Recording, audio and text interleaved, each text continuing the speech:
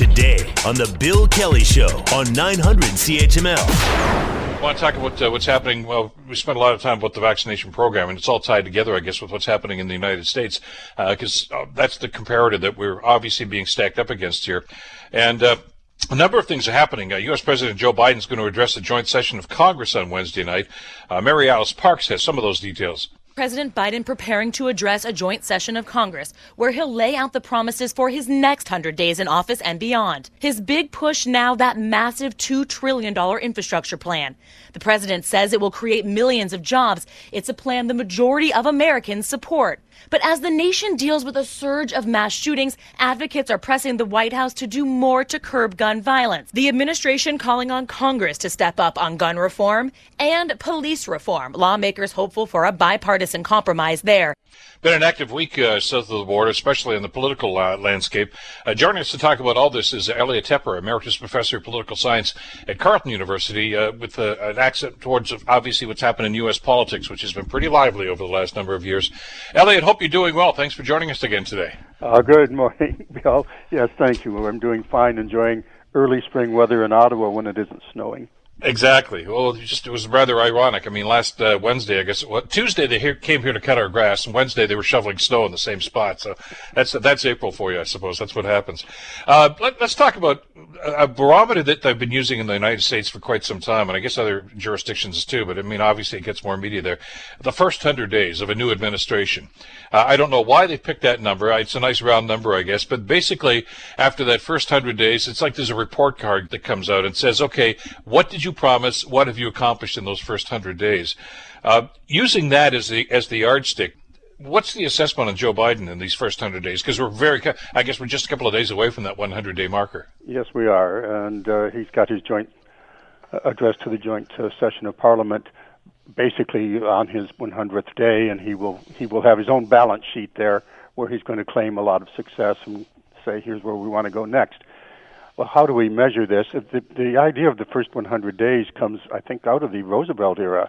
It wasn't anything, it's nothing in the Constitution, no. A progress report. And then the notion that you really got 100 days to get something done. There's a honeymoon period, and after that it's going to be tough slogging. So you'd better move fast and maybe break things. That's the high-tech one. So that's the situation. Where are we now? We have some polling on that. The polling, broad brush polling shows that he's at something like 52%, and approval 43%, disapproval, which is approximately what Donald Trump's inverse relationship was. He's about 10 points higher than Donald Trump ever got, and certainly after the first 100 days. But he's well below Barack Obama and also some of the earlier presidents. So where is he on this? In the modern era, he seems to be doing quite well indeed. He set his own guidelines. Here's what I want to do, and here's what now we can say, has he done it? And by his own standards, I think he's made a lot of progress. Here's an indicator. Just yesterday, Kevin McCarthy, who's the leader of the Republicans in the House, who may well become Speaker of the House in 560 days, said, America thought they elected a moderate, but what they got was a socialist, which in American parlance is a really bad thing. So he's exceeded expectations on his aspirations and his accomplishments. There's an interesting play on words here. Biden is, first of all, the Republicans try to characterize him as a doddering old man who's, probably only going to last a couple of months and then have to retire because he doesn't know what's going on in the world. He's proven to be anything but that with the way that he's reacted. So I can understand why people like McCarthy and others, the Ted Cruz's and others would double down on that stuff, that, he's such a radical, that the OAC and Bernie are running the party right now, and this is what it's all about. But the question I wanted to ask you about that, though, Elliot, is Biden, he has certainly shifted. I mean, he's certainly not the guy that was in the Senate 25 years ago. Of course not. If he would be, he wouldn't be president right now. The times have changed, haven't they? And I think he's understanding exactly that has happened, and he has to change with them. I think it's both looking back and looking forward. he has really done very clever packaging to do something that he's not announcing. That is, he really is broadly, I think, attempting to shift the socioeconomic balance within America. I think he's attempting to really say that without packaging it as a single package, if you look at the individual components, that we are now going to take power, and this is classical democratic politics, we're going to take power away from the wealthiest, and we're going to redistribute it to what we hope will be a re-emergent middle class, and we're going to help the poor. I think he's really a New Deal Democrat. He's a old-fashioned Democrat packaging what he's doing now in the contemporary environment. Simply because the needs and I think the desires of the country have changed dramatically. Of course, he was not a strong environmentalist 30 years ago, but not too many people were. But which probably has led to the circumstance that we find ourselves in right now. It's ironic to see the criticism, to see what's going on here, because basically, I mean, he's doing essentially what the Democratic Party said they were going to do vis-a-vis green issues, environmental issues, a number of different things that he's done there. But I'm finding it interesting that especially one of the criticisms is that, he's not the guy that used to be. He used to be a middle-of-the-road guy that would always reach across the aisle to make deals, and he doesn't seem to be doing that. He's not working with the Republicans. And these are, by the way, Republicans that are making that criticism. But the fact is, and I think the reality here, Elliot, the Republicans aren't working with him, so he's just said to hell with you. Well, I think he did genuinely welcome in his earliest days a group of Republicans into the office, and apparently they were both sides kind of giddy. He kept them for 2 hours instead of half-hour talk that he was going to have. But ultimately, the Democrats cannot find 10 Republicans in the Senate. I call this the Joe and Joe conversation. Joe Manchin saying, he's the key person now, West Virginia senator who's holding the balance of power. He's a Democrat, but he's indeed a centrist. His state was carried by Trump, I thought, 10 points, 20 points. So he is in a situation saying, well, I think we have to be bipartisan. And I think Joe Biden, who understands this, he really understands the Senate. I think basically saying, okay, Joe, you deliver me 10 Republicans, and I'll be glad to work with them. But we aren't going to wait around forever. We're going to move ahead. So if we can work with Republicans, great. Deliver us. Bring them to me. But no, we're going ahead. And if you take a look at the individual components of what he's doing, it's, I think, very well packaged beyond my expectations for Democrats. They packaged this very cleverly so that he's had a COVID rescue plan, and then he's got a jobs infrastructure plan, really a climate jobs plan, and now he's going to talk about family resilience. So each of those separately are very large programs, and they're a lot of money there. But if you stand back from it, what the Republicans are saying quite accurately, there's a lot of things in there that don't look like the traditional definitions of what those things are, and they don't like that. But I think Joe Biden is moving fast to really restructure America in the context within which, say, racial justice can then occur. If you change the context, it's going to change the parameters within which actions happen. So it's not just we need a bill right now, which he's saying we do need in terms of police reform, but these flashpoints have to stop happening. To do that, you have to change the power dynamics within America, and I think that's what he's doing. And some would suggest not a moment too soon either. But I mean, there's a reality here too. I mean, this is not his first turn of politics.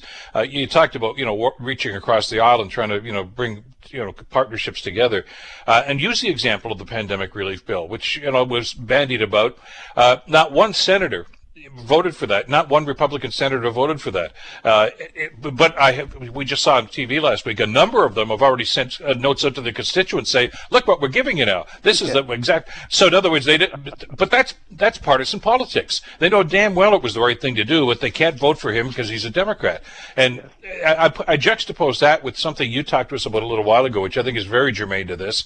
Biden was part of that first Obama administration that was being vilified for not doing anything in the first term when they had the opportunity, when they controlled the House and the Senate. And I don't think Biden's going to make the same mistake. And it's a bare control, remember. I mean, it's 50-50 in the Senate and really just a handful of seats in the House. and that could all go away in 18 and a half months or so, a year and a half or so. This could all switch, so that his agenda could end up being blocked by losing the House and the Senate, or even just the House and not the Senate. But the chances right now are, and here's the gamble. The gamble is that modern history suggests that the party in power is going to lose seats in the House. The Democrats can't afford to lose any seats in the House, or it will flip to the Republicans. And in the Senate, it's a bit more challenging for the Republicans. But if they play their cards well, this is socialism and lots of transgender and culture war stuff, and a lot of gerrymandering. Not only gerrymandering, but now these political efforts to restrict who can vote and when they can vote and how they can vote. That's a different kind of gerrymandering, electoral politics gerrymandering. They could maybe take the Senate as well. What Joe Biden is betting, I think, is that he can defy contemporary history where the party in power will lose seats by saying, I'm putting jabs in your arms and money in your pocket. You're going to get this vaccination in terms of the 100 days. He promised 100. He's got 200 million people vaccinated so far, and everybody who wants one can have a shot within a very short time. So the possibility exists that he's betting not only I got to move fast to get stuff done, but that's going to change a lot of the normal arithmetic of power. Yeah, he's, I think, aware of the realization that he doesn't have 4 years to get this done. He probably has 2. And he might get lucky in the midterms, but if he doesn't, he's at least going to have some body of work to say, well, at least I got this done. Now these guys are throwing up walls against me. But it's the politics within there, and I think he fully understands that. Is the vaccination program his ace here? I mean, he's going to play that, obviously, when he addresses the joint session of Congress this week, and because the numbers there are astounding. I still remember the day he said I wanted to get 100 million people vaccinated in the first 100 days. He's doubled that, and that's not all on Biden, but it is on his administration. One of his old Senate mates from years ago, who's a Republican, by the way, basically said that, having known Biden, he said it was pretty clear there right from day one that he told his staff, I want less talk and more action. I want to get things done in these first 100 days instead of platitudes. And we haven't heard from Ron Klein, the chief of staff, or a lot of other people. They're not there. They're, I guess, doing their thing, but it's just a matter of bring me results. I want to see stuff get done here. It's a different attitude than the other administrations we've seen recently. You don't see much of Joe Biden either. No. His historic record is he'll come out in front of a camera, any camera, and grab it, and then ramble on, and then say stuff that can be gotcha moments or gaffes, as he said. I'm a gaffe machine, he called himself. None of that's happening now. They are, I think, saying we're going to get out of people's faces, and we're going to get the job done, and we're going to tell people we got the job done, and that's our strategy going forward. And of course, there are some anomalies to this. I mean, it's not all going to be sunshine and lollipops. Of course, there's the border issue, which is flaring up again, and the idea about gun control, and of course the race problems here, which are not going to go away overnight. But I don't want to say that things like the COVID thing are the low-hanging fruit, because they're certainly not. There's an awful lot of work that goes into that. But these are issues he can get some immediate results on, as opposed to the long game, which is really, I think, what you would categorize those other issues as. Yes, he's also making a real point.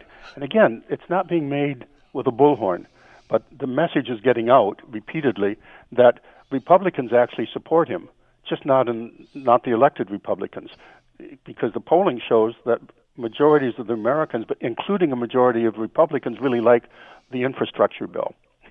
They really like the vaccination progress. So he's saying, I have done what I said I was going to do on my inauguration day. I brought unity and some quiet to America. And if you take a look at the polling, he's saying you'll hear a lot more of this coming up the next week. I've succeeded.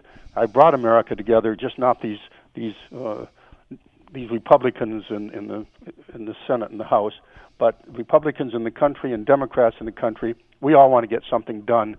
It's just too bad these elected Republicans don't want to go along. Well, and there is that big chasm between the two of them there. Mitch McConnell is being Mitch McConnell again. Although we thought that there might have been a break from that, the first couple of comments he made in the administration, but they've resorted back to their comfort zone, really, haven't they?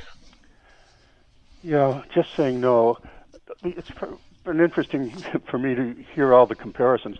Joe Biden it's going to be an FDR. No, he's going to be an LBJ. Remember, FDR had the New Deal and LBJ packaged, but he collectively labeled what he was doing in a whole bunch of areas as, the Great Society. But Joe Biden deliberately isn't. So people are saying, no, he's really not that. He's really Harry Truman, just a plain, ordinary guy that does the right thing and gets credit for it. And he wins re-election he won that election. Now the latest is, no, what we find of Joe Biden is he's the anti-Reagan. Reagan was the one who said, the most dangerous words in the American language are, I'm from the government and I'm here to help you. Ha ha, big joke. But now Joe Biden is saying, America is suffering and I'm here to help you. And remember that when the polling day comes. Elliot, always a pleasure. Thanks so much for your time today and for your perspective. It's always appreciated. Oh, you're very welcome, Bill. Take care. Elliot Tepper, of course, Emeritus Professor at Carleton University, specializing in U.S. politics. The Bill Kelly Show, weekdays from 9 to noon on 900 CHML.